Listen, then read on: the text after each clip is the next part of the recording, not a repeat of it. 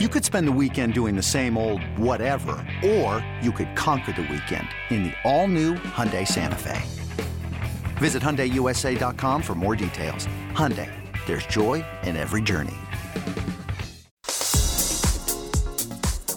This is A's Cast Live, your comprehensive look at the Oakland Athletics. Drive to deep center field, going back Hernandez at the track, right to the wall, gone! Elvis Andrus! And 29 other MLB clubs. High drive, deep left field. Niño left the building. Guerrero lifts one to left field and gone. Ohtani, that was a moonshot out there in the right center. Alonso defends his title, the 2021 Derby champion. Join us as we take you inside the baseball universe, from OPS Plus to juiced balls to game-changing moments. We have you covered. Spend your afternoon with us next from the town, only on A's Cast Live. Here's Chris Townsend. Welcome to another edition of A's Cast live from the field as we're getting you ready for a little A's baseball as the Athletics are taking batting practice right now as we speak before they start a quick two-game set against the Seattle Mariners tonight, tomorrow day, and then a day off, and then the New York Yankees come to town for 4. It's going to be a great show. Scott Emerson, the pitching coach, is about to walk over here in moments. Glenn Kuiper will be here at 4:15. Josh Harrison, new A, at 4:45. And Alex Jensen, who's stepping in for Ken Korach. I wonder if Ken Korach is off the golf course yet, Cody. I wonder if he feels the pressure yet from the great Alex Jensen. I don't think Ken feels the pressure whatsoever. Well, I wonder if – do you think Ken feels the pressure on the golf course when you guys are out there? No, I don't think he feels the pressure either. Well, I mean, I heard Ken's is he a scratch golfer like John Smoltz on the golf course? I heard he's pretty good. Ken Korach? Yeah. Ken Korach is legit. Let me tell you, Ken Korach is a legit stick. All right, so Vince Cotroneo has stolen Scott Emerson for us. Maybe Scott Emerson is filling in for Bob Melvin on the Bob Melvin show? Yes, he is. Because Bob, I was alerted to that he was going to do with Vince. So we'll get Emo in a few minutes, and then we'll talk pitching. We'll talk everything with Emo. He snuck into the broadcaster's photo with you guys. It was actually pretty funny that he was standing right next to you guys. Was that put out on Twitter? Yes, for National Radio Day. It was you, Ken, Vince, Manolo from Spanish Broadcasting. Was there a big response on Twitter about that photo? I want to say there was a good response because Emo kind of photobombed you guys because he was standing in there. I was in the background and making a cameo, but I had my back turned. But Emo was just standing right next to you guys, and I said, well, if Emo has a future in broadcasting when he doesn't want to be a pitching coach anymore because the guy can talk better than anyone. So future broadcaster Scott Emerson will be coming up in moments. All right, before we get to Scott Emerson, I just want to go over some news and notes of stuff going around Major League Baseball. And they've updated the article on Mike Trout. Truly one of the greatest players we've ever seen, a 3-time American League MVP. If he quit right now, he's a Baseball Hall of Famer with a WAR over 70. It is hard to believe, because of this calf injury, the great Mike Trout has not played since May 17th. Think about that. May 17th. He was hitting .333, 8 home runs in 36 games, on pace for another just monster year. We haven't seen Mike Trout because of a calf since May 17th. That was a long time ago. We're almost out of August. Yeah, that's almost 3 months. I mean, we saw Trout on TV. I mean, I didn't see a lot of the the Little League game between the Indians and the Angels last night on ESPN. I'm sure Ohtani was a big hit because of, he pitches and hits. But Mike Trout apparently was interviewed twice by ESPN, which is pretty rare because, Trout's not always being interviewed by, everyone. But apparently he was really accessible last night. Obviously he's the best player in the sport right now, although some people say that Mike Trout doesn't have half the ability that Ohtani has. I've heard some people say that, which stop. But Trout hasn't played since May. That's remarkable. But we'll see if we see him back because with Miguel Cabrera joining the 500 home run club, Trout might be the next guy that could hit that 500 home run club that we have. He's 310 career home runs, and he's only 30 years old.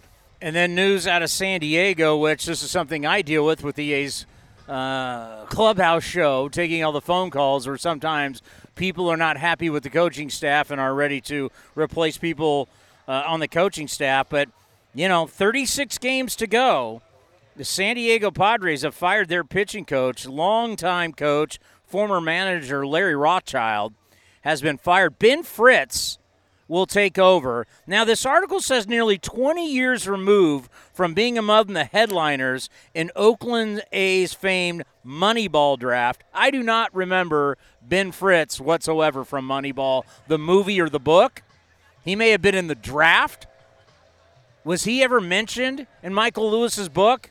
I know Brad Pitt never mentioned him in the movie Moneyball, but he was a part of that draft. First rounder. I just looked it up. I think he was in the book, if I'm not mistaken, because he was a first round pick out of Fresno. So he's going to take over a rotation that's got a 5.63 ERA this month as the Friars continue to sink. By the way, we're going to have to do something because if Glenn comes down here at 4:15, there's no way we're going to be done. Yeah, I'll text him. But we're going to have to start pushing everybody back. By the way, do you know what high school Ben Fritz went to? I couldn't even tell, other than Fresno High. I don't know any Fresno high schools. High school in San Jose. He went to high school. Oh, he's a Fresno State guy. Yeah. Is it a private or non-private? Non-private. Non-private. Oak Grove. Oak Grove, baby. What a guess. The factory for football, Oak Grove. Yeah, I know me some San Jose. That was just a random guess. Even though I've lived in San Jose since, 1991, I do not. I know my kids go to Willow Glen. That's all that matters. So the Padres have made a move. How many other teams that are kind of teetering? Then this one is another bizarre story as we still deal with COVID-19 in the world of sports. Obviously, more important, what we're dealing with around the country. And we're trying to get as many people vaccinated. There's still people that don't want to get vaccinated. And we're dealing with the Delta variant. The Tampa Bay Rays placed Nelson Cruz on the COVID-19 injured list. But he hasn't tested positive for anything, according to this article. I found that odd. Kevin Cash, friend of the program, you call him Cashy, manager said, quote, woke up not feeling good, opted to keep away, certainly will test and all that. So if I wake up and I don't feel well, I'm immediately going into the COVID-19 protocol list, even though I haven't tested positive. Maybe he's not vaccinated. I'm not sure. But just because I wake up and I don't feel well doesn't mean it's automatically COVID. I found that very odd. By the way, he's been terrible. He's hitting 198. He does have 7 home runs in 24 games, but hitting just 198 since he's been acquired from the Minnesota Twins, as I thought he would be the perfect fit. But Nelson Cruz, by the way, he's 67 home runs away. He's at 443. Yeah, 67 away from 500. Well, I don't see him slowing down. He's probably the next. If I had to put money on it. He's at 41. He's 41 years old. I mean, he's probably going to play till he's 43, 44. So I probably Nelson Cruz would be my next bet on to hit 500 home runs. Well, hello, Scott Emerson. How are you? I'm doing good. How you guys doing? I am doing well. So are you doing the manager show today? I filled in. I guess I filled in, yes. Well, I got to think for you, the last 2 days, I mean, it's historic. We've never seen this before in the history of baseball, 8th inning on, pinch hit home runs to win games. I mean, for you as a pitching coach where you live and die with every single pitch, how tough is it for you in the dugout to watch something like that? Well, it's 2 pitches. It's the walk that gets the guy on base before that is the one that really hurts the most. I mean, you got to go out there. You got to make the guy swing. The tying run definitely has to swing the bat. So, it's part of baseball, I guess. It's baseball. You go out there and you try to give your best each and every day. And just 2 pitches can tell you how costly they were. We kind of didn't get one where we wanted it. And didn't get up and in enough, and the other one just cut across the plate, and both hitters beat our guys to the spot, and and hit the homers. Well, I mean, it's what they've done all season long. I mean, they're coming up late in the innings. They're coming hunting, and the Giants have had kind of a magical year, and they've done that. But when something like that happens, take us through the process of whether it's Sunday or whether it's today. Do you guys go over video? How do you relive it, and how do you want to correct it? Well, I don't think you really want to relive it. Like I talked to AJ yesterday, and I learned a lesson in the 7th grade when I missed a jump shot to win the game, and I was crying. And my dad told me never to cry again, or he's going to whip my tail. And pretty much the moral to the story with AJ is I'd rather have a guy take the last shot and brick it than the guy who's unable or not willing to take the shot. And that's kind of how I described it to AJ. Hey, you're going to be in these moments hopefully for a long time. And sometimes you're going to win these battles, and sometimes you're going to lose these battles. But it's the next day that you got to come to the ballpark ready to go back into that battle. And I think hopefully drove that home to AJ that, hey, good relievers forget about yesterday. And, we've moved on from yesterday. We got a good Seattle team coming in today. They want to, get after us. They're 3 games behind in the wild card. So, we got another series to go, and it's just one game at a time right now. Why do I get the sense that when you were a kid growing up, you were the biggest kid in school, and you were the guy they fed the basketball to? Well, that can be true. Even though I was the biggest kid on my high school basketball team, I played the point guard. I played shooting guard. So those are positions that I grew up playing. You were Magic Johnson. Hey, man, I was emo. No, I mean, basketball is a great love of mine. But baseball I knew would probably take me to a higher level. Were you a distributor or a volume shooter? Well, I can say this. When I left my high school, I was its all-time leading scorer. But since then, the great Mike Bibby has taken over. Really? The great Mike Bibby took over most of my records. I think he sprained an ankle in Tucson, if I can remember correctly. So I think the only thing I got left over there in basketball is minutes played. But my high school basketball team, Shadow Mountain High School out of Phoenix, Arizona, has been the last couple of years the only public school to play in the Geico National Championships.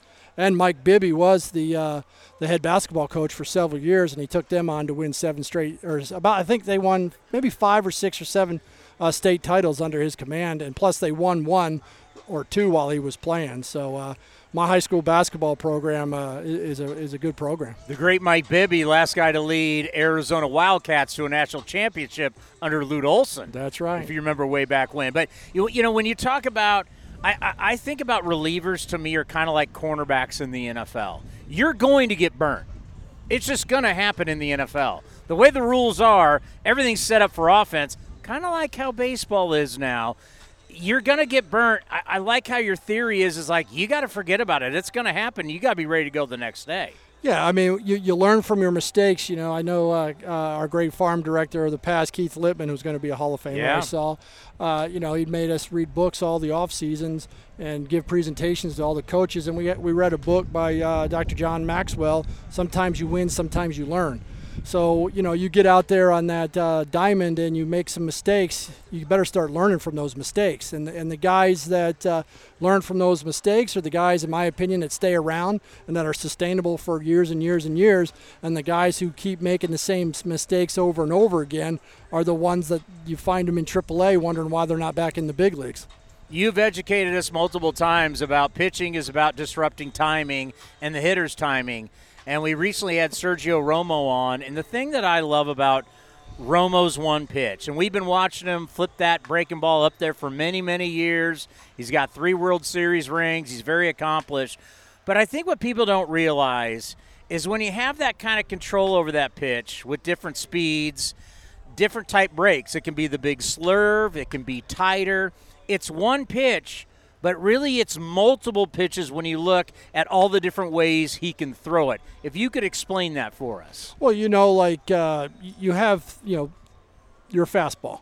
The fastball can go to arm side. It can go arm side up or down. It can go to glove side up or down. And same thing now with breaking balls. You got what we call back door, and that's leaving it to your arm side with a left-handed hitter and a right-handed pitcher. Or you got what we call the front door, which is throwing it inside, right-handed pitcher to a right-handed hitter. So now you're seeing a lot of guys being able to spin the ball to both sides of the plate. We didn't see this maybe 10 years ago. I mean, we saw some of the greats being able to do it, and those are Hall of Fame pitchers.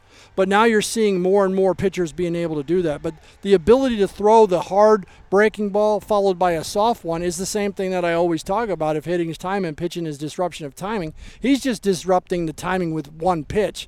And that goes for your four-seam fastball and your two-seam fastball. Generally, your two-seam fastball is 2 to 3 miles an hour off your four-seam. You're still throwing a fastball, but you're changing speeds in that fastball.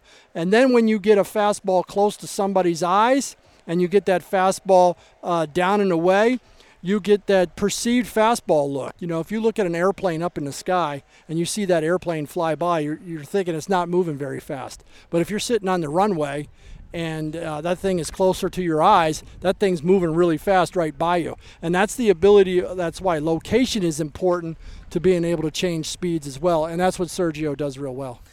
And I just wonder, in the land of velocity that we now live in, that someone like Yusmeiro Petit and someone like Sergio Romo can be so successful because these guys never see 86 to 88. They're seeing 98 to 100 miles an hour coming out of the bullpen night after night after night. Then all of a sudden, I'm thinking about a hitter, you're like, oh my, you haven't seen that speed since like high school, maybe in college. How much is their lack of velocity really helped them? Well, too, if you look at, all these kids and everybody's training for velocity, yet they're throwing a lot more sliders today than they ever have thrown before. So those sliders that Romo and the cutter that Petit are throwing almost equal to the predominant sliders that a lot of guys around the league are throwing. So, I think the ability for them to locate their pitches is the thing that's most important. I mean, just think if, in my opinion, if you really look at a good pitcher, take his velocity away. See what he can do without velocity. If Yusmeiro Petit and Sergio Romo had velocity, how dominating would they really be? If they threw 99 to 100 with those pitches, they'd be off the charts so good because they got that ability to command the baseball and spin the baseball and put it where they want to. Some of these guys that come out and they throw 95 to 100, and in 2 years they can't throw 95 to 100 anymore, but they don't know where it's going, those guys are out of the game. But, with a guy like Romo and Petit being able to throw their baseball where they want it, they're sustainable. They're gonna find themselves on teams because at the end of the day, that's going to be what's really valuable. If a starting pitcher is cruising and he looks great and he looks strong, and let's just say he's at 100, 105, what should be the max he should be able to go? Because I just get the sense, it doesn't matter what baseball games you're watching. It's almost like the dugout, there's alarms going off when it hits 100 pitches. I mean, is it 120, 130? What should he be allowed to go? What would you like? Well, I still like, 15 pitches an inning times 9 is 135. If you're going out there and you're cruising and you get 4 days off all the time, and now with more off days, you get 5 days off, I don't really see any worry that a guy can't go 135. What's happening is what you said, is we're limiting pitchers in high school now, in college. What was going on, in my opinion, where guys were getting hurt is they were throwing on 2 and 3 days rest. They weren't rested. You got to get these guys their 4 days, get them rested. Every now and then you get a 5th day because of so many off days, and but you got to be able to go 135 and be in the 9th. You can't be 135 in the 5th and 6th inning. You know what I mean? I mean, you can't just go out there and just throw bullets all over the place. You gotta be kind of economical. We've always said to pitchers since I've been around this. I've been around this professional game since 1992. So that's my first year. I haven't missed one. That 3 pitches or less. We'll take 4 pitches or less, but we'll settle for 5 pitches or less. That's 3 hitters. That's 15 pitches per inning. But right now in the big leagues, we got about 17.5 pitches per inning. But let's get back to the 15 pitches per inning. Then these guys could go longer in the games. Well, then, that's almost like Nuke LaLoosh hit the bowl when you're talking about 135-5. Yeah, well, yeah. What was it, New Carolina League record? 18 walks, 18 strikeouts or whatever. You don't want to do that. But my point is, there are no studies out there that say what the pitch count is. I mean, if we were throwing 135 25 years ago with less injuries, and then all of a sudden now we're throwing 100 with more injuries, there's more injuries maybe because the pitchers, quite frankly, have more to do. Their weight training, their arm care, they're throwing a lot more. I mean, if you do more, in my opinion, you could be sustainable or you could be subject to being hurt by doing so much. There's less long distance running in the game. We're training for just a 3-second burst. So there's a lot of theories out there. What I like to do is go back and go, this is what we used to do, this is what we do now. Whether it's good or bad, there's some different changes that have gone on in pitching. Well, I just love how you got all these scientists around you now down there in the bullpen with all that technology. Spin it this way, do it this. I mean, technology in the game's not going away, and it's helping these guys. Yeah, I think, the science of it, what's funny about, you can see science. I like data. The data is important to me. The science part of it where, you got to change your delivery and then 2 years later somebody else is going to tell me you got to do something different. I don't like that. Why didn't you get it right 2 years ago? So what I like is the basic guidelines of what I like for a pitcher to do. Get his foot down, be on time, have the arm up. There's certain guidelines that I like. If these guys can hit them guidelines, then I'm good with them.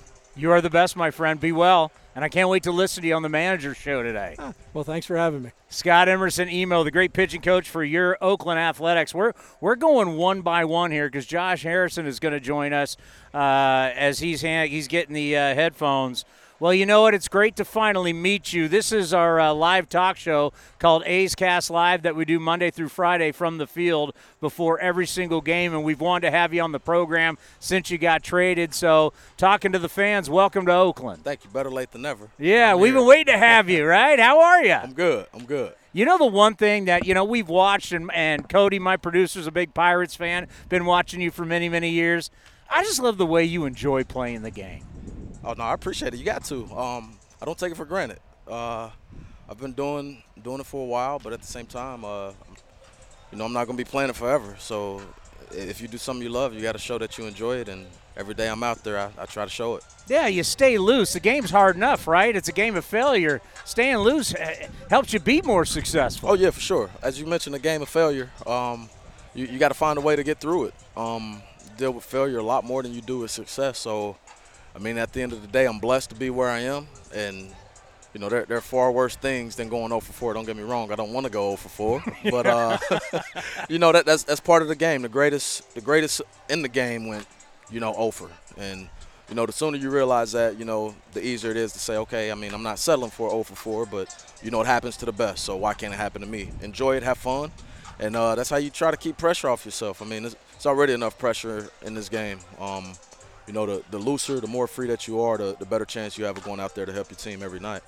For a long time around these parts, we heard about working the count, take as many pitches.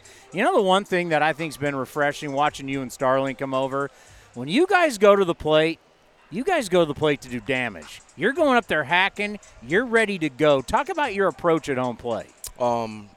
That's part of maturity, growing up and, playing this game as long as we have. We know when certain spots to go up there and be aggressive and certain spots when not to, but a lot of it is internal, knowing yourself. I'm a guy coming up. When I first came up, they wanted me to be more patient.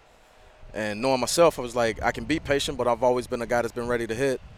So I'm going to be ready to hit. That's how I become patient, because I'm not antsy. If I'm taking pitches where it's like, oh, you want me to take, I'm not taking as I'm ready to hit. So when I am ready to hit, I'm antsy. So always being ready to hit, even if I know I'm taking, just put me in a position to say, I want them to think that I'm ready to hit every pitch, because, at the end of the day, you don't want to give anything away to these pitchers, just like they don't want to give anything away to us. And sometimes that first pitch is your best pitch. And there are times where that first pitch might not be, but more than anything, if you're ready to hit, especially certain situations, that's what guys live for. And part of it is knowing myself and if I'm ready to hit, you leave me something out over the plate, I'm looking to get on base and, you know, do something to be on base to be driven in by the guys behind me. Yeah, well, those pitchers a couple times were getting you. And it was like a few games. It's like, no. That's. I mean, I don't like to speak on it, but you guys are just getting a little glimpse of what I've got in the past 3 or 4 years. But that's also part of. You know, I got to psych myself out going to box. I mean, I get pitched tough. I've been hit fair share of times. I do not like being hit, but you know, that's part of the mental grind of going up there, not letting it affect, you know, the next AB or whatever the case may be. Easier said than done. You know, Cleveland got hit in the thumb, so some of it's physical to where, you know, it affects me. The swing, you know, gripping the bat, but. You know, thank God, you know, X-rays came back negative that day, and like I said, I've been hit plenty of times. Not that I'm looking forward to getting hit. I try to get out the way, but I mean, it's it's kind of how I get pitched, and not that I'm expecting it, but it happens, and it's not fun, but you got to move on. So you said, I can't remember after which game, but you made a comment that immediately. So I play in the post game, and you made this comment, and I went, "Oh, that's dead on." And the comment was talking about, it was about you getting pitched inside and guys throwing really hard. And you talked about saying, hey, listen, we're used to it now. Everybody's throwing hard. And it's just kind of the way the game has evolved to where yesteryear you're going to face a couple guys that throw 98, 99. Now it seems like every dude coming out of the bullpen's throwing that hard. No, that's the truth. And like you said, everybody's throwing 96 and above. I've had 2 broken hands on 96 miles an hour, so I remember it was the White Sox. It was the White Sox series when I made that comment, because that was my first game back. I got hit, and then I had 2 pitches that kind of buzzed me, and you got to psych yourself out. You know, it's coming in hard, but the minute that you go in there scared, you're not prepared to do, you know, damage. You're not prepared to hit, so being hit, being thrown in, I got to find a way to put it in the back of my mind and stick my spikes in the dirt and be ready to hit a good one that they throw me. You know, one of the things that I love about your game is versatility. You know, the fact that you can bring a lot of gloves to the ballpark. I can put you in left. I can put you at second. I can put you at third. We're now putting you at short. I mean, that kind of versatility is what helps win championships, and you know what that's all about. Just talk about how you like being that type of player that no matter what the day is, you can play anywhere on the diamond. That's how I got my first crack at the big leagues. 2011, I was called up, and 11 and 12, I think I played left, right, third, short, second. Even pitched the third of an inning. That was when we was getting blown out. How'd you do? 0 ERA. My bad. Lifetime 0. Lifetime. Hopefully I don't have to get back out there so I can stay there. But, you know, that's how I got my first crack. But my freshman year of college was, you know, I came in as a shortstop growing up. Freshman year of college, I played left, right, third, short, and second. So it was something that was already in my background, and when I got to pro ball, didn't really do it till I got back to the big leagues. And, I mean, I've had enough reps at all of them. I feel like I can play them just as well. It's not easy, not to toot my own horn, but it's not an easy job to be able to play all those positions. But you see, you know, teams value it. A lot of teams now have a guy that they can plug in at different places because, I mean, 162 games is a grind. Guys, you know, need days here or there. There are things that especially in today's climate with COVID and everything, there are unforeseen events that, you know, this guy's on the COVID protocol list. We need a guy to go play left or third in the pinch. And, you know, that versatility is how I got my crack. And, you know, if ever asked upon, you know, it's something that they know I can do and I'm willing to. What do you think is your best position? I think my best position is second, but I got some close seconds, I would think. But second base for sure. Do you like to know before you get to the ballpark, or it doesn't matter where you're going to play that day? I mean, I think anybody would like to know the day before just for preparation, but I've done it enough to where I've started a game and had to change positions in the first inning due to injury. So it's not anything that's going to take away from my preparation because I can warm up at one position and then the game starts and something happens and I've had to go somewhere else. I got enough reps at all these spots that, you know, you can pretty much plug me in right before. I'll be fine. So Chip Hale is a good friend of ours. Obviously, he was a coach here and a coach with you in Washington. And when you guys got traded over, we had him on the program. He was out recruiting, University of Arizona head coach now. And to talk about you and Jan and the special times you guys had and how much he loves you and he loves Jan Gomes. He was talking about, what you guys bring from obviously you guys are really good players, but what you bring to the clubhouse. And I asked him just how tough was it breaking up that Nationals thing of what you guys had that was so special and magical. So when you did get traded, how tough was that? I think when me and Jan got traded, it was tough, but it wasn't because I think we were the last two to be traded. So we had already seen, I think 6 guys be traded. So, tough in the aspect of, what's about to happen, where are we going? Are we going somewhere? Because when you set out for spring training and you start out for the regular season, every team has one goal in mind. And while things didn't work out there, we were still committed. And, the last day of the deadline when, a lot of us started getting traded, it was, all right, be prepared to go somewhere just not knowing where to go. And, it's tough. Baseball is going to be baseball. You got to perform wherever you go. That's playing the field, hitting, whatever the case may be. The biggest adjustment was family. Leaving my wife and kids back home, cross country, 3-hour time difference. School started, trying to get my time in to FaceTime my wife and kids while they're going to school and this or that. That's been the toughest part. Especially being on the East Coast, always having my family with me. So I would say that's the toughest part because, as I mentioned, baseball is baseball. You got to do what you got to do. This team is a fun team. They've welcomed us with open arms. Biggest adjustment has been on the family side, but it's always for a good cause. Anytime you got a chance to make the playoffs, you don't take it lightly. It's been 6 years for me, so I'm not taking it lightly. How weird was it to see Max Scherzer and Trey Turner in Dodger blue? About as weird as seeing us in green and yellow and everything. Everything happens fast. Yeah. But that's also the part that a lot of us understand, given the time of our careers we are. We understand the business side. We understand the situation that the Nats were in, and that's part of it. You play this game long enough. We've been blessed and fortunate enough to see a lot of different scenarios, but nonetheless, excited to be here and keep pushing towards this playoff run. But I have to think, Oakland's a different cat than everywhere else, right? I got to think this really fits your personality, this clubhouse, the environment here in Oakland. Talk about how this is really a good fit for you. To be honest, anywhere I go is going to be a good fit because I'm going to be me. But these guys welcome me with open arms, my energy. I have fun. So it wasn't like I came to a clubhouse or a locker room that was very stale and dry. Like, these guys have fun. They play with energy. They want to win. And so for me, it was like, I'm blending right in with these guys, having fun, energy. And the Bay Area, the crowd, you can feel the energy in the stadium. It's part of what we do when we're out here, feeling that, and they've welcomed me with open arms, laughed at some of the stuff I've done on the field, but that's just me being me, having fun, enjoying it. Have you shot a free throw yet? Oh, yeah. Did you make it? Of course. There you go, because a lot of guys don't. Oh, I didn't make the first one. I ain't gonna sit here. I'm gonna be honest. First one, in and out. Second one. Did you get booed? They didn't boo me. Or, I don't know, I'm so used to drowning out boos, maybe they did. But the second one, nothing but nylon, Had to keep the Allen Iverson sleeve on. That's what did it. Oh, I love it. Hey, we've been looking forward to this for a long time. We've been asking, we got to get him on. Because what you guys have brought is exactly what the doctor needed. Brought aggressiveness, championship pedigree, and guys that know how to win. As I said, we brought in ballers. You guys are ballers. This is exactly what this organization needed. And now this tough stretch, you got the Mariners and the Yankees. This is no day at the beach.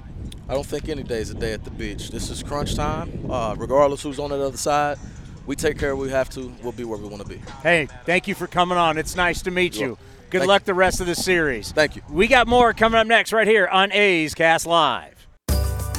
This is Chris Townsend for my favorite golf course in the Bay Area, Cinnabar Hills Golf Club. Tucked in the beautiful hills of San Jose, Cinnabar Hills offers the finest 27 holes of championship golf in Silicon Valley. Come see the amazing new renovated clubhouse and restaurant, plus patio dining with the most breathtaking views. Cinnabar Hills is far more than a golf course, one of the premier places in the Bay Area to host weddings and any type of events. There's no golf experience like Cinnabar Hills Golf Club. Go to CinnabarHills.com. That's CinnabarHills.com. A's Cast Live continues from Rickey Henderson Field. Here's Chris Townsend. He's a cool dude, isn't he? I mean, I watched him for years as a Pirate. One of the great, well, I wouldn't say one of the greatest ever, but he was one of the best guys during that run where they were good. Him, McCutchen, Starling Marte, Gregory Polanco, who was just DFA'd. I was like, oh my God, are we going to bring in, is Polanco going to be here too? Are we going to have the entire Pittsburgh Pirates 2015 team playing in Oakland? But yeah, Josh Harrison, great personality. He fits his ball club perfectly. Just everything about him, the way he plays, the versatility. I mean, he sounds like an Oakland A already, if you want to quote Moneyball. Are you really going Moneyball right there? By the way, I'm seeing something. I know I got sent this earlier, but are you noticing Matt Chapman is not suited up whatsoever? What do you mean? I saw the lineup already. He was in there. He is? I saw they had the lineup up on the board, and he was hitting. Or he was in the lineup. I'm going to look at the lineup real quick because right now he's in shorts and a sweatshirt. So I'm looking at it. Matt Chapman hitting 6 at third, but Matt Chapman is in shorts and a hoodie. So don't know. And they've come out and they've talked about it, so we'll see if Matt Chapman's going to be in the lineup today. See, that's the stuff we can bring you when we're here on the field. Matt Chapman came out, had a conversation with Bob Melvin. He's obviously not taking batting practice. Now, he could easily go up into the cage and hit, but right now he's in shorts and a hoodie. So let's wait and see. I might just be reading into something that I'm wrong, but, I mean, obviously when everybody else is out here taking batting practice, you're not taking batting practice. And what time is it? 4:40? Yeah, it just turned to 4:40 up. Now, we'll see. We'll see. He's in the lineup right now, but we'll see. I mean, obviously, he came down from the clubhouse, had a conversation with Bob, and went back up into the clubhouse. Normally, Matt Chapman is really one of the hardest workers, and he learned it from Marcus Semien, right? I mean, Marcus Semien and Matt Chapman, you want to talk about just grinders when it comes to taking ground balls. We've talked about the epic match that Bob Melvin has with Matt Chapman on a daily basis, where it's the same battle that Bob Melvin used to have with Matt Williams in Arizona back in the day, where they challenge each other.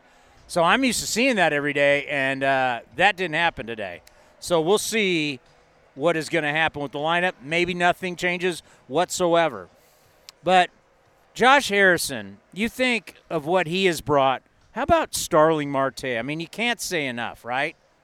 Starling Marte has been just absolutely dominant. He's no Glenn Kuiper, but Starling Marte has been pretty darn good. It's like every single night or every single day I'm watching NBC Sports California, and I'm hearing Glenn say, well, perfect on stolen bases again, 17 for 17.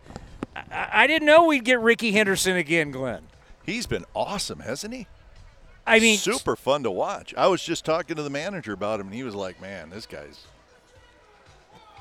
– you know what I like when he gets on? He doesn't wait around, doesn't mess around.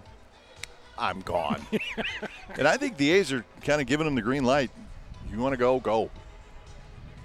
I think only guys who played baseball would understand this. But the way he's been playing, right, hitting 348, 14 home runs, 8 doubles, an 897 OPS, 152 OPS plus, 14 runs, 17 for 17. It's like he's playing American Legion. Yeah, the way he's playing, it's like you know that the high school kid who's like a monster athlete, right? Super fast and just can do whatever he wants in the field, and you're like, wow, I mean, this kid's like 8 times better than I am. That's the way Starling Marte's playing. I mean, he wreaked havoc this weekend. The problem with this weekend was every time he stole a base and got in scoring position, we couldn't get a big hit, right? So, you know, the stolen base thing is twofold. You get the stolen base, but then somebody needs to get a big hit. Yeah, although he did score on when he went to third and the ball rolled. That's true. He scored his own run. He scored on his own, exactly. Let me give you another analogy. It's like in football season, he rushed for like 3 TDs and had a couple picks against you. Then during basketball, he averaged like 25 against you. Absolutely. And then he goes out in baseball, and you can't get him out. And at the same time, baseball season, he's leaving to run track. Right? He's the champion in hurdles. When's Starling's track meet? Because first pitch is at 1:05. He'll be here. Don't worry about it. Yeah, hitting with It's runners. Last 8, so they've lost 6 of 8. And hitting with runners in scoring position, $161. Yeah, they just cannot find that big hit, and really it's been an issue a good portion of the year. There's been times where the hits have come, but not really consistently. And then when you lose tight games, then it shows up even more. You know, it's more obvious to you. And then when you lose tight games like this weekend, then it's like, you know. So it's been an issue most of the year, and lately big time. So you know, that's going to need to change. But listen, I talk to fans about this. We're at the point now in the season where you have to ask yourself, is it going to change, or is this just the way it is? I mean, there's only 5.5 weeks left in the baseball season. So is something drastic going to change? Yeah, it could, but maybe it won't. And then you gotta just pitch and catch the ball and hope you score enough runs. May not be blowing people out a lot. That's all right. And I know A's fans are going to hate me for this, but just, watching the series over the weekend and watching late inning at-bats where I'm watching Matt Olson squib it down the first base line or squib it to third base, or Jed hitting it back to the pitcher, or Seth Brown taking 3 straight called strikes. But yet I'm watching the Giants come up late, and they're going up there to do damage. Late in the innings offensively, they look like 2 different teams, especially the way the Giants utilize their pinch hitters. Yeah, and they do have a plan when they go up there, and it's pretty obvious. And there's something to what they have done this year. It's not a fluke. They got 3 hitting coaches. And they got a group of people behind those hitting coaches that are doing a lot of analytical work. And I think it's probably a larger group than most teams have. And from what I'm hearing, it's a large group, and they funnel loads of information into those 3 coaches. Each coach has his group of hitters, and they get after it. And I think there's something to it. And obviously it's working. Well, as we know in baseball, or really in every professional sport, it's a copycat league, right? The Rockets were the first ones to start bombing threes. The Warriors perfected it. Mm-hmm. Now everybody does it. Yeah. So I would not be shocked if people look at what the Giants are doing. They go, bigger coaching staff. I mean, it's not that much more money that you're adding. I mean, and the Giants got the money. I can see other teams going, why not? And if it works, then it's whatever you're paying is worth it, right? I mean, if you're paying a staff, I don't know how many. I don't know, but whatever you're paying them, it's worth it if it helps your team win, and it certainly has with them. And I was thinking of this weekend, 2 crushing losses, right? We all know that. But I thought, you know what? The A's did this to the Giants last year. Crushed them last year. Remember over there? Yeah. Giants had a 5-run lead going to the 9th in the first game of that series last year. A's came back and win. The very next day, the A's are down 3 in the 9th and come back and win. Yeah. And the Giants missed the postseason by 1 game. Just came full circle. Gut punches over there last year. Gut punches here for the A's this year. Welcome to the rivalry, I guess. Yeah, even though the A's came up short, I think for someone like yourself who – last year you were here, whether it was a home game or a road game, it was just a big empty stadium with cardboard cutouts. You didn't even get to see the cardboard cutouts because you were looking at the back of the cardboard cutouts. Just for you as a broadcaster to have the energy and all the people back in the park, what did that mean to you? It was super fun. I mean, it really was. It's disappointing, the outcome, obviously, but, boy, there's a lot of energy. And you have a decent amount of Giants fans, and then the A's fans. So it's this mixed energy that just it's pretty intense. And so, it's fun. And what happens then, it's disappointing when tonight you're going to see a small crowd, unfortunately, and then you're going to miss what happened on the weekend. And I was talking to my brother today, and we were talking about the series, and he said, you know what I missed most? He said, because they did the game from the studio, right? He said, I really wished I could have been at the Coliseum. Because he said, when you're sitting in the studio, you don't feel the energy or the excitement that you have at the ballpark. And he said, that's the thing I was kind of bummed about, is that we were not able to be at the Coliseum just to feel the energy in all 3 games.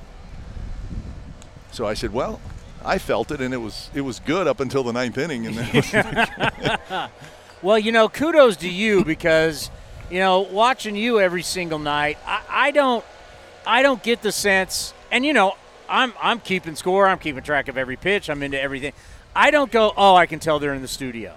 So that's kudos to you guys and the professionalism that you guys have had the last couple of years. But just kind of take us through, like what your brother was dealing with.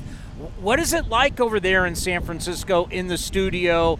You just got monitors in front of you. Yeah, and I think we have made the best of it. It's not great. It's not easy to do a game, but we're sort of used to it now.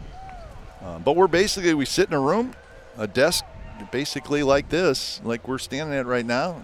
Either Dallas and I or Ray and I, and there's a big monitor in front of us, and then there's 2 smaller monitors on each side of them. So we have what we call the program monitor, which is what we're really calling the game off of. And then on each side of that monitor, the big monitor, there's 2 smaller monitors that have an all 9 cameras, what we call it, and that shoots the whole field from up in the press box. So you get to see all the, where the defenders are and where the runners are going, and that's it. So you sort of adapt to that, but what you don't have is you don't have that enthusiasm. You don't have the excitement. You hear the crowd, but, so you sort of feel like you have to make your own enthusiasm and make your own energy. And that's really hard to do when you're sitting in just a little room, a 20 by 20 room, so. But hopefully next year we'll be back traveling. I don't know that for sure. I hope so. But we've just tried to make the best of it this year. And if we hope that it sounds okay to the viewers. Sounds great. It's very important to us, and we're trying. And, there's mistakes occasionally, and there's some technical things that make it difficult to do. But, we think that we've done a pretty good job of just, here's the game. Hope you enjoy it. We're doing it from the studio, but that's all right. We'll get it to you, and then you can decide if it's how the telecast is. But we got a great crew. The Delaire and the guys are terrific. So hey, it is what it is. Have the screens ever gone blank? They have not gone blank. Occasionally, something funky will happen. And you just kind of got to sit there and wait it out. I mean, there's not a lot you can do. It doesn't do any good to panic. I mean, you're live. Yeah, I mean, hey, it's the way it is. So we've had a few funny things happen, but not too bad. Not too bad. It's a pretty good setup over at NBC. The people in the office have done a great job, and it's new to them too. We sort of, when we go in there to do a game. There's a A's pregame show going on. There's a Giants pregame show going on. There's a Giants game going on from the ballpark, but all their people are there, and then our game comes on. So there's a lot. It's a busy place and a lot of production going on. But well, yeah, you had NBA at one point. Now you're going to have hockey starting. Absolutely, yeah. In April, it was super busy. Even into May a little bit. Yeah, there was a lot going on there. But now it's just baseball. But yeah, it's been fine. It's been fine. I don't know that I want to do it again next year, but if that's what they tell me to do, then that's what we'll do. Well, I got to think, all these years you've been doing these games, that when you're at the game, you pretty much know when a guy gets it, it's out of here. Have you mastered yet being on TV, being in the studio, guy hits it, or not, it's got a shot? That's a good question, Tony. No, I would say no. What I do, I don't know what other guys do, but you just have to wait a little longer. When you're here at the ballpark, you usually see the swing, and then you usually look at the outfielder, right? Is he running back hard, fast? Well, that means it's probably gone. Is he drifting back? That means it may not be gone. But when you're doing it off a monitor, you see the ball, but you don't see the outfielder. unless you want to look at the all-9 camera, then you can see it, but it's smaller, right? It's tighter. So, no, I have not mastered it. The only thing I do now is just wait. Just got to wait maybe an extra second or two. That's really the only thing you can do. Or if the guy hits it and he pimps it, then you know. Yeah, once in a while. But, I've been caught, too, where somebody does do that, and it's like, oh, that one, yeah. Okay, maybe not. But what can you do, You know what, I got this is what I always say, Tony. It covers me. Must have got it off the end of the bat a little bit. A little bit. Yeah. Didn't get it on the barrel? Yeah. You got to have a cover, man. You got to have a cover. This series right here, obviously Seattle comes in playing good baseball. Yeah.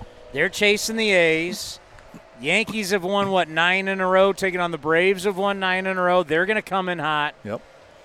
How big, I said it yesterday on the postgame show, let's just like a checkpoint, see where the A's are after Sunday. How big are these next two series? Well, yeah, I mean, the Mariners, you look at them statistically, and there's nothing that jumps out.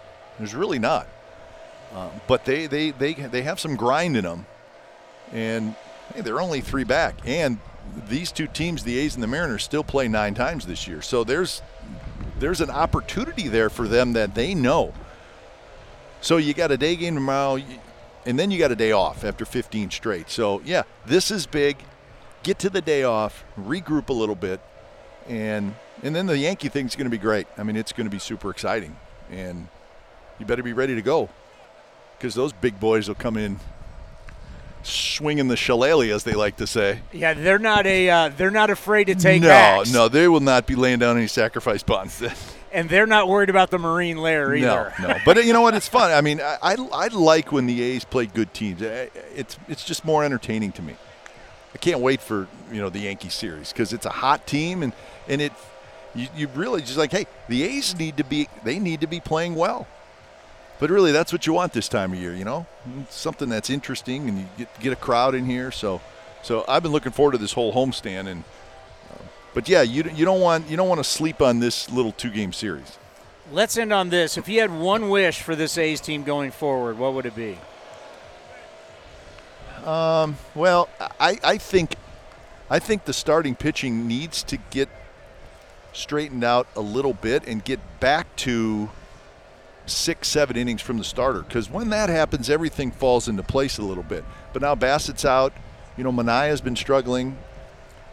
So. All of a sudden you're like, okay, we got enough here, So they're going to need a lot from Cole Irvin. They're going to need a lot from Frankie, and he was great yesterday. Kapralian, these guys are going to have to step up, and instead of going 5 or 6, they're going to need to go 6 or 7 because the bullpen's been used a lot. But the bullpen's fine if you can go 6-7 innings from the starter. So I think that's a major challenge for the A's, especially after you lose Bassett. But I think that's a big thing in the last 5.5 weeks. Starters have to hold up like they have all year, but they have to hold up without their ace. So you're asking a lot, but it needs to happen. I don't want to get too emotional here, but it's kind of been the double whammy for you. Obviously, with your brother, you and Ray, I think, it was like your 15th or 18th year? Yeah. God. It's been a tough year for you. These people are very close to you. You've known them for – your entire, obviously, you know your brother. You've known Ray for so long because your brother played with Ray. Just been a really tough year. Well, listen, yes, it has. I don't want anybody feeling sorry for me. But no, it's not fun. I mean, I think about it a lot. My brother means a lot to me. He's sort of like a second father. He's 13 years older than me, and I've always looked up to him a lot. He's doing better. I see him some, which is good, and he's starting to feel better, so that's good. He's got a little more chemo to go yet. So hopefully, when the season's over and the chemo's done, he gets a good report. That's sort of what we're praying for. And Foss is just, what can you say? He's our guy. And I know he's back in Arizona. I haven't heard a lot from him because that's just the way he is. He's going to fight this on his own, and I understand, and I'm fine with that. But I hope he's doing great. I know it's a tough time right now.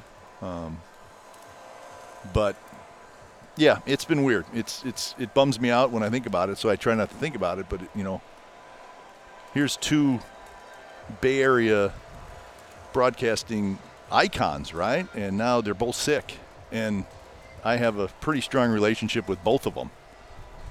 Kind of stinks, but I have good thoughts about Dwayne. I think he's going to be okay, and we have our fingers crossed with Foss as well. Yeah, I remember when Ray and I went out to Heritage Plaza. Absolutely. To do the interview at his plaque, and your brother's plaque right is there. They're right next to each other. Yeah, 2 years they were together, 76 and 77, and their lockers were very close to each other as well. So they have good stories. They have good stories, but. And you throwing that guy Dennis Eckersley. Eck was in the corner of the locker room, and Buddy Bell and Rick Manning, and they were all in that corner of the old Indians locker room, and they could tell some stories, man, I tell you. Well, thanks so much for coming down. We always appreciate it, and we'll be watching tonight, NBC Sports California. All right, thanks. And you know what? I listened to you the last couple nights, and I know the fans are frustrated and ticked off, but it's all right. 5.5 weeks yet. You got to forget that. You got to forget that it was the Giants that did it. Series is over. Move on, because you got a really important 6 games coming up against the American League team. 37 games left. That's it. Go get them. Have a good call, my friend. See you, buddy. Coming up next, the great Alex Jensen is in tonight. We'll talk to him right here on A's Cast Live. If you're looking for a new mattress, Nest Bedding has you covered. Sleep on the same mattress Hall of Famer Ricky Henderson sleeps on. Nest Bedding is a national brand with family-owned prices and service. You can shop at one of their Bay Area locations, and all stores are sanitized and safe, or you can navigate their easy-to-use website, nestbedding.com. That's nestbedding.com. Green and Gold fans, use the coupon code Oakland and you'll get 10% off your entire order. Nest Bedding, love where you sleep.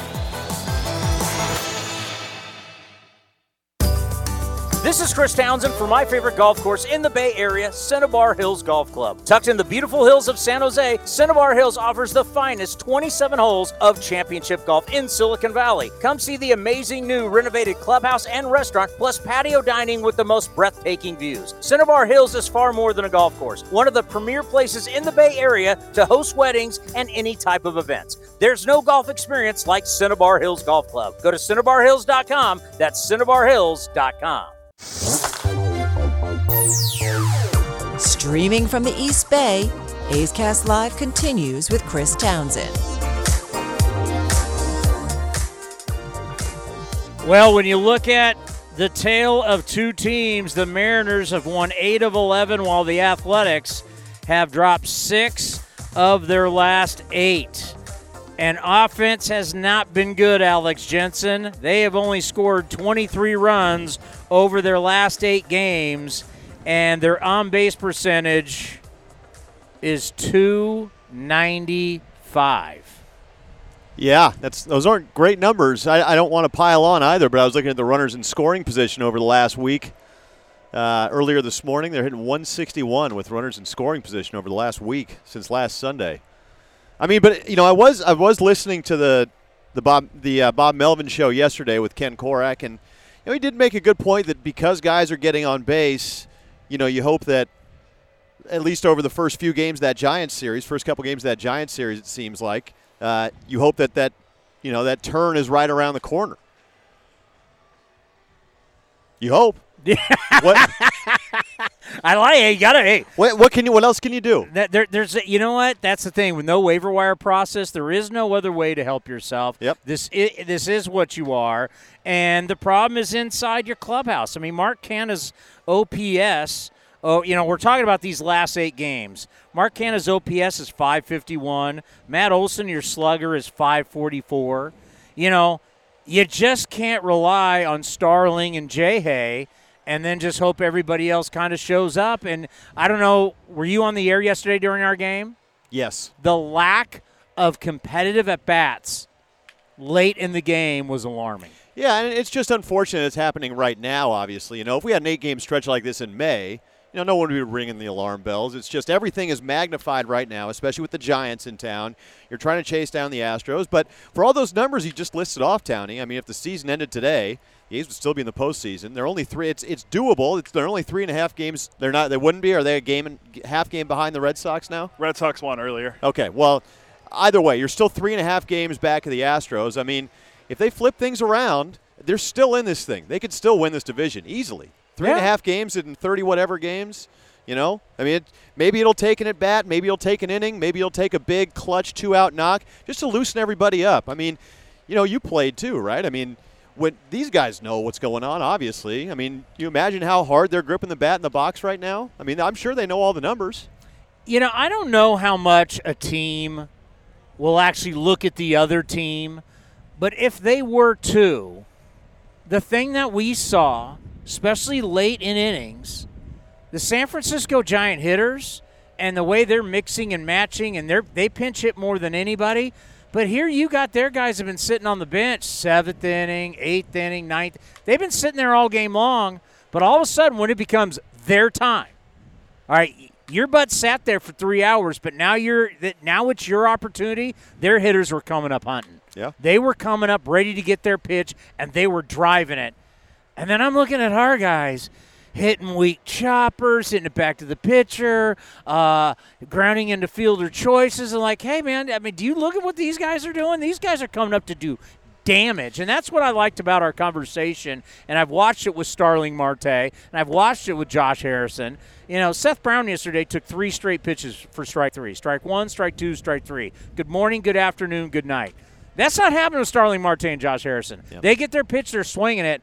I need to see some aggressiveness because you know what? If I'm going to sit there and watch you take X amount of pitches then to chop it back to the pitcher, I don't care how many pitches. You know, the whole Moneyball stuff about trying to get pitchers to throw a lot of pitches, starting pitchers aren't going to be out there for a long time. Teams want to get to their bullpen now. Yeah, and you know, on the Saturday game is a great example of that. You know, the A's had the chance to add on early in the game, right? 2nd and 3rd with 1 out, and couldn't do it. I think they were up 5-2 at the time. But, you know, again, I just think maybe 1 or 2, because like I said, you think these guys don't know that they've been struggling offensively in situations like that? You know, hopefully 1 or 2 hits and things loosen up a little bit. You know, the Giants, they're playing loose, man. They're a game and a half ahead. They're the hunted. They are in position to make the playoffs. If they were in a wild card, you know, what are they? How many games ahead of the wild card are they? Like, they're in the playoffs, basically. Yeah. You know, so they're playing free and easy. These guys have a razor's edge of margin. So I think that has something to do with it, man. They know where they are. You know, so they're gripping the bat a little bit tighter. So you hope that, you know, maybe 1 or 2 hits, you get a breakthrough, and then things start to loosen up a little bit. I love the energy the new guys have brought. I mean, I don't get a chance to watch these guys every day. It just seems like every time Starling Marte is on base, it's a double. You know, you walk him, it's a double. Jay Hayes, you know, high stepping into second base, I love that. So hopefully, you know, things begin to loosen up a little bit because, you know, are you telling me that, you know, yesterday, if you're in this dugout, maybe the day before isn't playing back in your mind a little bit, 1-run game, late? Just a couple games, I think just a couple of those big hits and things can turn in a hurry, man. Where were the Yankees 2 weeks ago? Yeah, I mean, think about the Yankees before the Field of Dreams game. Yeah. You know, and they ended up losing that Field of Dreams game. Was what, you know, it was a tough loss, Tim Anderson walk-off, but then they got red hot. Well, that's the thing about the American League. It's been streaky. Yep. The A's have been streaky hot. They've been streaky bad. Are we going to see another streaky hot out of them? You got 37 games left. Hope so. You certainly hope so. And, again, it's not like they're, you know, 5 games out of a playoff spot. They're right there. This thing is within reach for them. So one hot streak, you know, and like you said, every team has been streaky. But, you know, and I was listening to talk to Glenn. Just taking it all in while 3 pros sat here doing it, by the way, sitting right over here. Did you sit back and go, the commander and Glenn this is Kuiper, the big leagues? This is the big leagues. This is the big leagues. Yeah, I took a picture on my phone just to remember it. But, you know. Set it to your background of your it's phone. It's my new wallpaper. Yeah, it's just a reminder every time I wake up. Forget your girlfriend. Forget your dog. This is where I want to go. The big leagues. Yeah, exactly. But, you know, I mean, by Sunday, we're going to know a lot where the A's are headed at the end of this season. With the Mariners for 2, who've been, like you said, they've been playing better. Of course, the Yankees have been on fire. But after this Sunday, if the A's go, next 6 games, if they go 4-2, you know, I mean, now we're having a different conversation all of a sudden. The good thing is that after Chris Bassett went down, the starting pitching has been pretty good. You know, Frankie Montas was awesome the other night. I would have liked Frankie to go another inning yesterday. I've heard you talk about that. Yeah. So Alex Jensen is the voice of the St. Mary Gales basketball team, and also the Stockton Ports, our low A team. So weird to say that. So used to being Stockton in that league being the high A league. So tell us, How are low A Stockton Ports doing? Struggling a little bit right now. Just got swept by the Modesto Nuts, who are they're the low A affiliate of the Seattle Mariners. Came off a tough road trip, went 2-10 through Fresno and Modesto. It's the dog days for everybody right now, I mean, especially being in low A and with the amount of pitching injuries, the chain reaction that's been sent off by some injuries in the upper levels. Ports have lost a lot of pitching. Tyler Soderstrom's on the shelf. So they're getting through it. Back? Back, yeah. Yeah, so he's back in Arizona. And I saw Melissa Lockard's column earlier today in The Athletic saying they think it's a small setback. So maybe he'll be back before long. I mean, he was hitting on the field on, last Saturday in Fresno. So, and then they decided they had to send him back to. But, Lawrence Butler's put himself on the map, man. I know that's a name that's been thrown around here a lot. I recorded an interview for him with him to play on the pregame show here. Other names, people might know, Brian Buelvis, Robert Poisson, Junior Perez. How is Poisson doing? He can play short, man. He's 18. That's the thing. When you look at his numbers, the important thing to remember is that, if he grew up here, he would be either in Arizona right now, or he would be at college, or maybe even a senior in high school. So those are the type of so he's going up against Modesto first series, facing a guy that went to Cal Poly, a guy that went to a couple other major school guys like SEC guys. He's 18. He's barely played in games. He could be in high school. He could. He could. It's true. I think that's but he can run. He can play short, and we've seen some power this year as well, where his natural side is right. Seen him. I think, Cody, were you there in San Jose when he went just to the left of the batter's eyes, a left-handed hitter? I mean, he shows flashes where that you can see it there. He can play short, like I said, for sure. He does some things you can't teach. Like at 18, it's so hard to project, but a guy like that. This was my whole thing about Franklin Barreto, is that everybody always kept trying to tell me, and my whole thing, you're a suspect until you make it. I don't want to top 20 prospect. It doesn't matter anything to me. And we already know this franchise usually we're trying to win, so we trade these guys anyway. But Franklin Barreto, everybody kept trying to say, well, look how young he is. It's like, well, yes, but that's not true. He's been a pro. He's been making money since what? He was 16 years old. He's been in pro ball for so long that, so a guy like Poisson, he's 18, but he's been collecting a check. He's been around professional baseball. Obviously missed last year, which sucks. But at some point, these guys are guys you're going to want to see in the big leagues earlier than a kid if you just draft him out of high school. Oh, no doubt. And I think everybody goes through the development at a different rate. I mean, for him, I think they knew that he would struggle this season. I would imagine, right, being an 18-year-old in low-A baseball and facing guys that were just drafted. I mean, the guy who he plays next to right now on the left side of the infield, Zach Geloff, who the A's drafted in the second round, he was playing in the College World Series a month and a half ago, whatever it was. So you got one guy who's 18, who's playing in games really for the first time this season, and another guy next to him who played in the College World Series, the very tippy top of college baseball, right, the pinnacle. So that's just an example for kind of the range of experience that you get in a league like low A, like the low A West, where guys are just going to develop at their own time. And I think they knew they were aggressive pushing him to low A West or to low A this season. I think he's held his own. Let me ask you this, and you don't have to give away too many secrets. Are you traveling? Yeah. How do they handle him from a standpoint of, he's not 21. I don't know what's open when you guys are traveling and how restaurants are, but how do you handle a kid that really is a kid? Well, I'm not traveling with the team. I just logistically it hasn't worked out, so I've driven myself. So okay. I've not been on the team bus.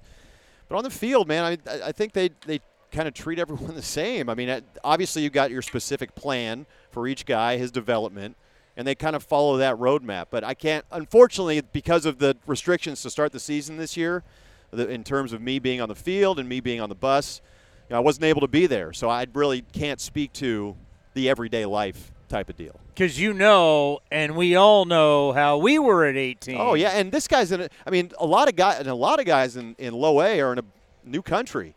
Some guys, their English isn't so good. We talked about this last time I was on A's Cast Live, right? I mean, there's so many variables that go into just life in general. And now you have to produce on the field, and just all this stuff comes into play. Yeah, if you do make it, boy, it'll make you such a stronger person. Because as you said, I got to come to a different country. Yep. I got to learn a different language. Different culture. This country is far different from the country that I came from. Yeah. And to succeed through all those variables, I mean, and then still produce. And still be good, Yeah. and someday get to the big league level, will show you what the character of a person. Oh, totally. And, just put if you were to tell me when I was 18 that I had to do, there's no way I would have been ready. So I really tip my hat to these guys. I mean, Brian Buelvis is another guy who's 19 years old out of Columbia. Junior Perez, less than 20, or younger than 20 years old too. There's a lot of these guys in the league that are under 20 that are all doing this stuff for the first time, really, on a day-to-day basis. Outside of rookie ball, because when you're in Arizona, to my understanding anyway, it's more of a controlled environment. This is this is big boy baseball. Once you get to an affiliate, now you're on the road with a club. You're going through a season. You don't have every fourth day off. It's So it's a totally different animal, from my understanding anyway. All right, before we play buying or selling. Do I get to be around for that? We're gonna have you be a part of buying or selling. Let's go. St. Mary's, when do we start and what are we projected at? It's a good question. So the Gales this year, they had a lot of injuries last season. It's tough to take anything away from what happened last season, especially with St. Mary's. A shortened season. Not every team played the same amount of games. Like some teams played 12, some teams played 27. So they actually just signed Sarunas Marčiulionis' son from Lithuania. Oh, my God. Yeah. So he will be a guard at St. Mary's this season. Talk about feeling old. But they had some injuries at the same position. Two of their best shooters. I mean, they really had to ugly it up last year. So it's kind of hard to say where they'll be this year because we didn't really get to see the whole product for the entire season last year. But Lunardi right now, I know how much you love bracketology in the middle of summer. Yeah, I think Lunardi had him as a 9 or a 10 seed, if I'm not mistaken. Oh, we're better than that. Yeah, no doubt. By the way, unfortunately, we don't have your Spartans this year. Do you know what happens this Saturday night? Is college football starting? It's the home opener for the best team in the Bay Area. Is that San Jose State? Yeah. Who are they playing? Southern Utah, is that? It's a body bag game. I don't know. You're the alumni. I don't know. Bag game. I just know I'll be there after the Yankee game. And the great thing about this show is I got all these Stanford Cal honks that come on, and none of them, they have to admit, who's the best program right now in the Bay Area? That's not true. Roxy said Cal. No, Roxy was like, but I have to say Cal. And he knows the best program in the Bay Area in college football is San Jose State. We're building a bully. Proud of you guys, man. This is the benefit for me, by the way. I'm not going to a football school. I don't have to. I can just sit back and listen to this conversation with you guys, Roxy at Cal and you at San Jose State. I will tell you, though, in hoops, who's the best program in the Bay Area? It's not San Jose State. It's not San Jose State. that's for sure. We're a football school. How often do I have to tell you guys that? Are you ready for buying or selling? It's time for buying or selling. Sell.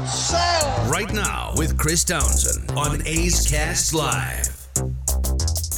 All right, well, I'll make these simple since we have who was the last time we had a guest? I think the last time we used this was when we did with Ray Fosse. When Ray Fosse used to be part of God, this. I miss Ray. All right, so for the third time this year, the Toronto Blue Jays, who are 4.5 games back in the wild card, lost George Springer to the injured list. This time it's a grade 1 knee sprain for the Jays center fielder. He's already missed 66 games due to a left oblique strain. That was back in March through April. And a right quad strain, which he missed in May through June.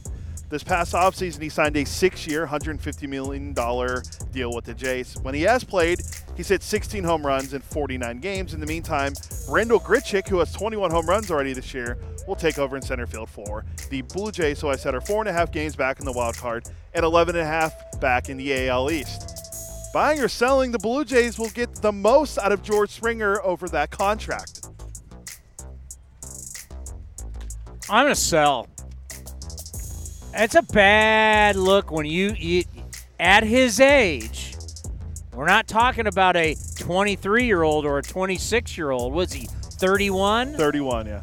So you're asking if they're going to get max value? Yeah. I'm going to sell. I'm also selling. I think you can make an argument that even if he were to play every game from here on out in the life of his contract, they don't get max value as it is. right? 'Cause he's missed 66 games this year. Yeah. In the last 2 or 3 years, he's been really injury prone. Yep. He's had a lot of injuries, and as you mentioned, Townie, 31. I agree. I'm selling. Buying or selling, Houston dodged the bullet. Buying. Well, considering I sold the last one, I'll buy that. I mean, think about that. What was the contract again? 6 years and how much? 150. I mean, that can really handicap, your budget, right? Totally. I mean, now you can go younger. You can go pitching. There's a lot of different things you can do. Yep. Whether you want to retain Correa or not, I think the Astros dodged a bullet, and they're probably like, "Whoo! Thank God he's gone." He's so electric when he's on the field, though. But he's 30. He's I just agree. getting older. I agree. I just gave my stance, but when he's out there, man, he's exciting. Oh, sorry. I just looked at the scoreboard. That's up. Wow, what a series. Pirates, Diamondbacks. I'm really tuning in for that one. Okay, no sorry. one cares. All right, so the 2021 season has been kind to the Baltimore Orioles, the cellar dwellers in the AL East. They have 38 wins. How many games back in the AL East do you think they are? 42. No, they're 38 games back, and they have 38 wins on the year.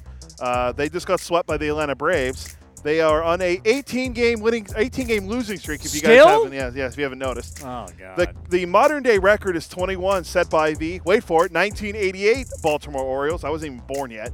Who started the year 0-21.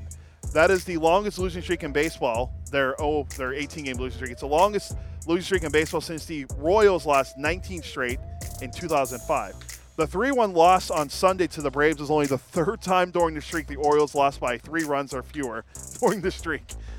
During the losing streak, their team ERA, I went back and looked, I did the math, is 8.18. 8.18 team ERA in 18 games that they've lost in a row. On average, they're losing games somewhere around 5.5 runs per game. In 2018, they won 47 games. In 2019, they won 54. But last year, they won 25 and 35. Their top pick in the 2019 draft, Adley Rutschman, the number one prospect in baseball, he's only in AAA. The number one pick in the draft last year, Spencer Torkelson, is already in AAA. So who knows when the Orioles are going to promote their top prospect. Buying or selling? Land the plane, for God's sakes. Jesus. Buying or selling, the Baltimore Orioles in 2021 will be known as the worst baseball team of all time. No, I'm selling that. There's so many bad teams. If you go back, I don't know the actual numbers, and the only reason why I know this is because when they were doing you're going to change the name from the Indians to what? And I remember listening to Buster Olney's podcast. Yeah.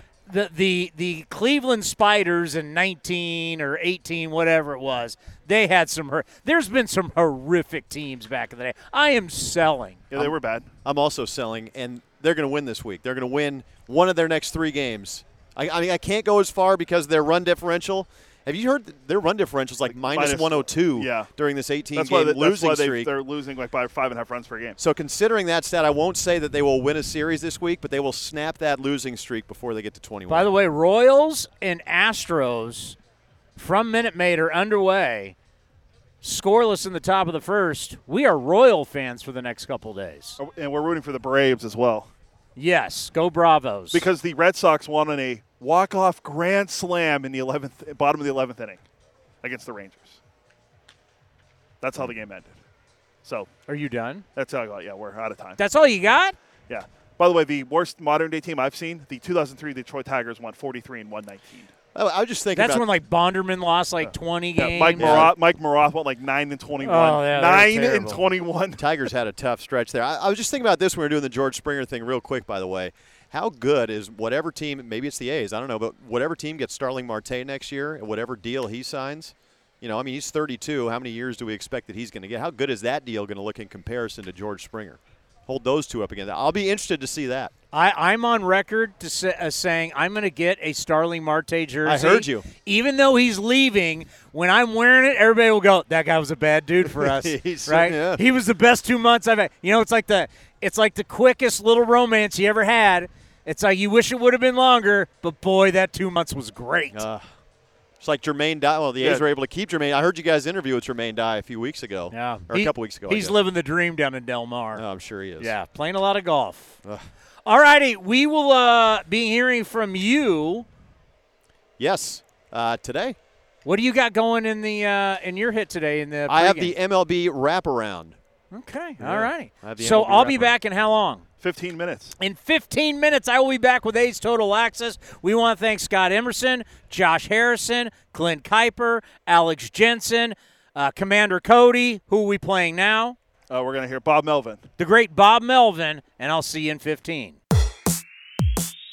If you're looking for a new mattress, Nest Bedding has you covered. Sleep on the same mattress Hall of Famer Ricky Henderson sleeps on. Nest Bedding is a national brand with family-owned prices and service. You can shop at one of their Barrier locations, and all stores are sanitized and safe, or you can navigate their easy-to-use website, nestbedding.com. That's nestbedding.com. Green and Gold fans, use the coupon code Oakland and you'll get 10% off your entire order. Nest Bedding, love where you sleep. This is Chris Townsend for my favorite golf course in the Bay Area, Cinnabar Hills Golf Club. Tucked in the beautiful hills of San Jose, Cinnabar Hills offers the finest 27 holes of championship golf in Silicon Valley. Come see the amazing new renovated clubhouse and restaurant, plus patio dining with the most breathtaking views. Cinnabar Hills is far more than a golf course, one of the premier places in the Bay Area to host weddings and any type of events. There's no golf experience like Cinnabar Hills Golf Club. Go to CinnabarHills.com. That's CinnabarHills.com. This has been a presentation of the Oakland Athletics.